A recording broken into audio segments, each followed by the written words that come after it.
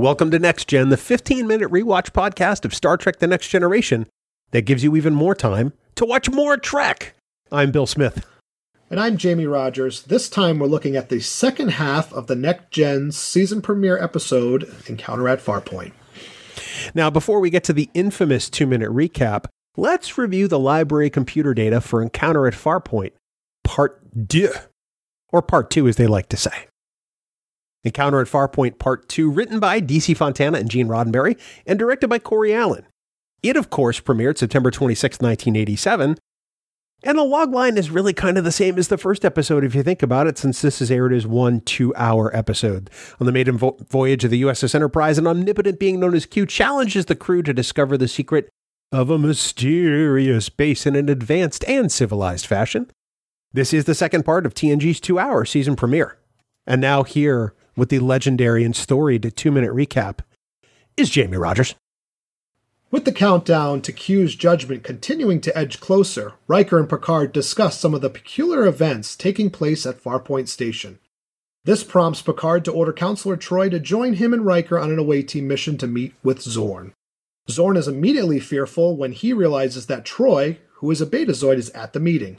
Troi then begins to sense intense pain and loneliness coming from somewhere inside the station. Picard tells Zorn that the Federation may not protect Farpoint anymore, at which time Zorn threatens to open up negotiations with the Ferengi.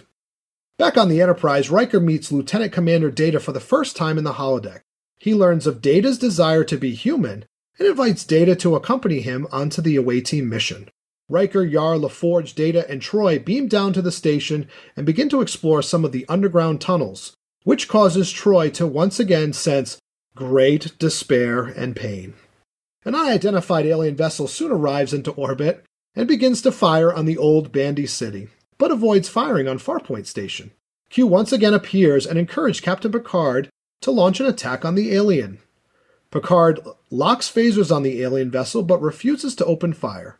Zorn is captured by the alien vessel, causing Troi to now feel a sense of satisfaction. Riker takes an away team over to the alien vessel and soon realizes that the inside of the vessel is identical to the underground tunnels at Farpoint Station. Troi is also sensing intense anger while inside the alien vessel. As the alien transports the crew back onto the Enterprise, everything begins to make sense. The alien vessel is the mate of the wounded alien that is inhabiting Farpoint Station. Picard orders an energy burst, which strengthens and frees the wounded alien, and the crew watches the two alien lifeforms float away into space, reunited. Q decides to let the crew go, although he suggests that Captain Picard may see him again. Well, as we move into the observation lounge, there is great joy and gratitude. Great joy and gratitude. We're going to talk a little bit about what works in this particular episode for us and what didn't. I think I'll go first this time. I have to say the resolution of the Farpoint story really, really works for me. I think it's pure Star Trek through and through. You can tell that this was written by somebody like Dorothy Fontana because she wrote some of Star Trek's finest hours in the original series and turns in a solid effort here. The other thing that really works for me, I have to say, is the concept of the away team in The Next Generation. These characters interact well, and more importantly, they work well together as a team, unlike the original series where it was pretty much Kirk and a bunch of red shirts who got killed, Jamie. Yeah, no, I totally agree with you. They are completely an ensemble. And I like the fact that Next Generation really takes the opportunity for Riker to select the appropriate crew members for the away team. To me, that's important. Like you said, a lot of times in the original series, we'd see Kirk and a bunch of red shirts, or we'd see Kirk, Spock, and McCoy going down to the planet. This is really, truly, there was a reason why Troi was selected. There was a reason why LaForge was selected. There's reasons why this ensemble is interchangeable as it is on these away team missions. I have to agree with you 100%. I think it presents Next Gen in a different light, and I think it gives me a glimmer of hope for what the series will give us down the road. What else did you like in this episode?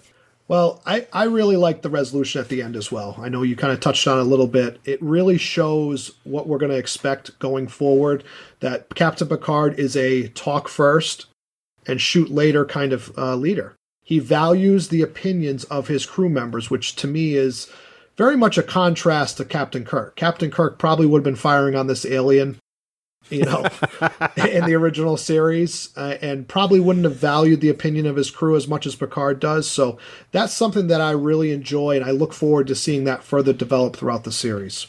Yeah, I have to agree with you. Kirk either would have tried to shoot it or make love to it. I'm not sure which. And anything else that you really enjoyed about Farpoint Part 2?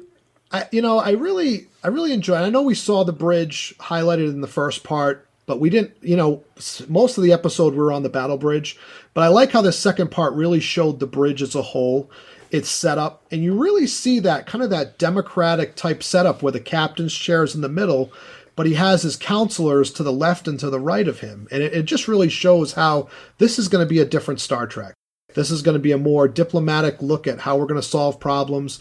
He's going to rely on the counsel of the people that are close to him. So to me, that's something that I really appreciated, that new bridge setup. Yeah, I can see that. At first, when I saw it back in 87, I'm like, what is this? This looks weird. It looks far too comfortable. But I think that in hindsight, it should be comfortable because these people are going to be together and out in space exploring for a long, long time in theory.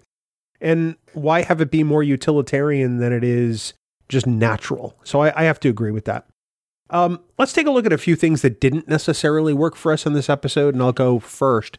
I mentioned it in part 1, and I'll reiterate it in part 2. The Q storyline truly would have been much better as a standalone episode apart from the Farpoint version of the story. For me, it just doesn't fit. I think it takes something that has a really good sci-fi component to it in the Farpoint portion of the script and adds the godlike being trope from TOS. And that's where it doesn't work for me. Yeah, no, I agree with you. To your point, it definitely would have been much better as a standalone episode. And it feels forced. There are some areas where it absolutely feels forced. And I don't like how they almost use that Q presence in the story to kind of move the story along. Like there was no desire on Picard or the crew's part to really figure out this Farpoint mystery until Q kept popping up into the scene. So I do agree with you. It didn't work. That's a really good way to put it. I hadn't thought about it in those terms, but I think you're right. Ultimately, I like what they do with Q in Next Gen to some extent. I just really wish that they would have had a Q introduced separately. They could have made it episode 1. They could have made it episode 2 either way, but I think that the Farpoint script was strong enough to stand alone. What aspects of this particular episode didn't work for you necessarily? The female characters did not work for me. I don't like Troy's portrayal since, and I know I highlighted this earlier, but her eyes are watering through the entire episode. Yeah. And to me, she almost seems like that Tawny Madison character from Galaxy Quest. Right. Oh, right. Pointing out the obvious. And I know I'm kind of touching on part 1 a little bit, but, when that lieutenant gets frozen right in the beginning, she's like, he's frozen. I mean, it's no kidding. It's so common sense, and it's just how it's portrayed. And I don't know if it's just Marina Sirtis trying to find her footing or if it's the writing, but it just did not work for me. And then I kind of bring that even farther into the Troy Riker relationship.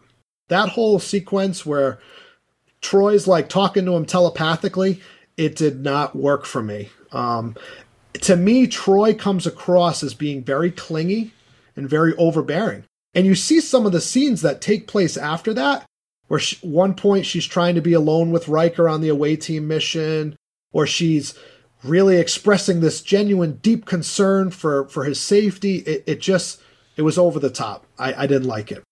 I have to agree with you. For me, the writing of Deanna Troi so far just doesn't work at all, and you bring up some great points. We haven't had much time with her at this point in the series. And as you point out, she's already cried through most of the second part of this premiere.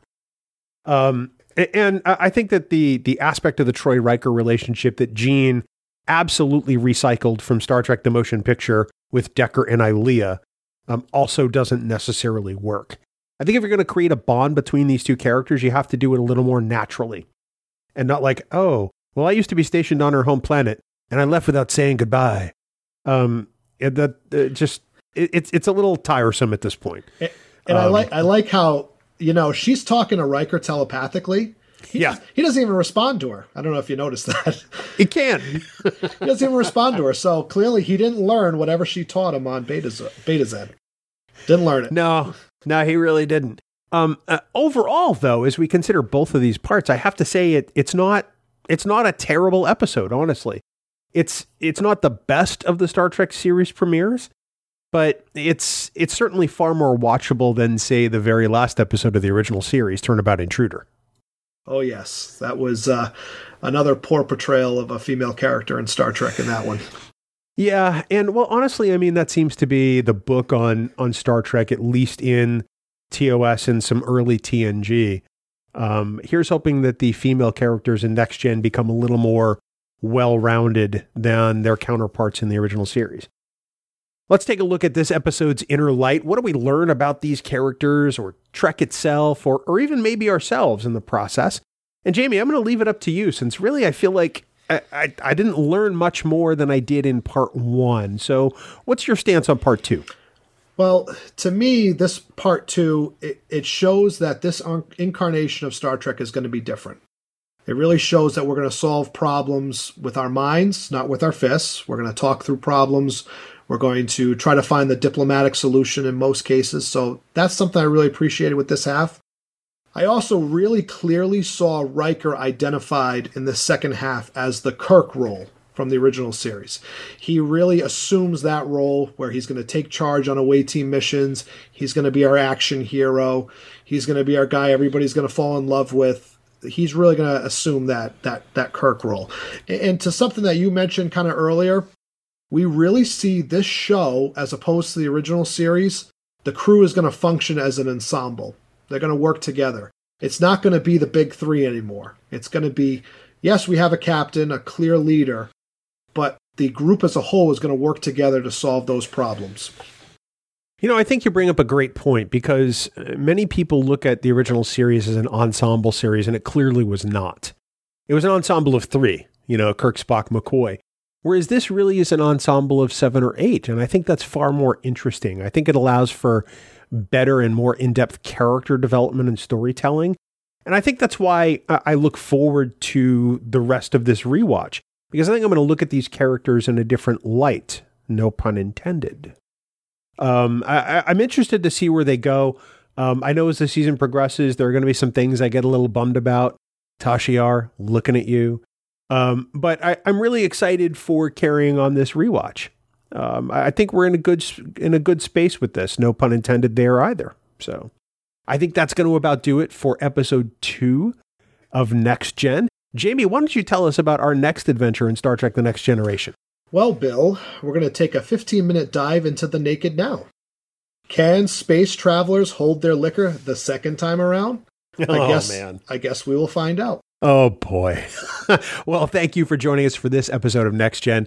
To leave us feedback, click on the More button here in the Trek Geeks app and send us an email. We'd be happy to read it. And until next time, live long and prosper.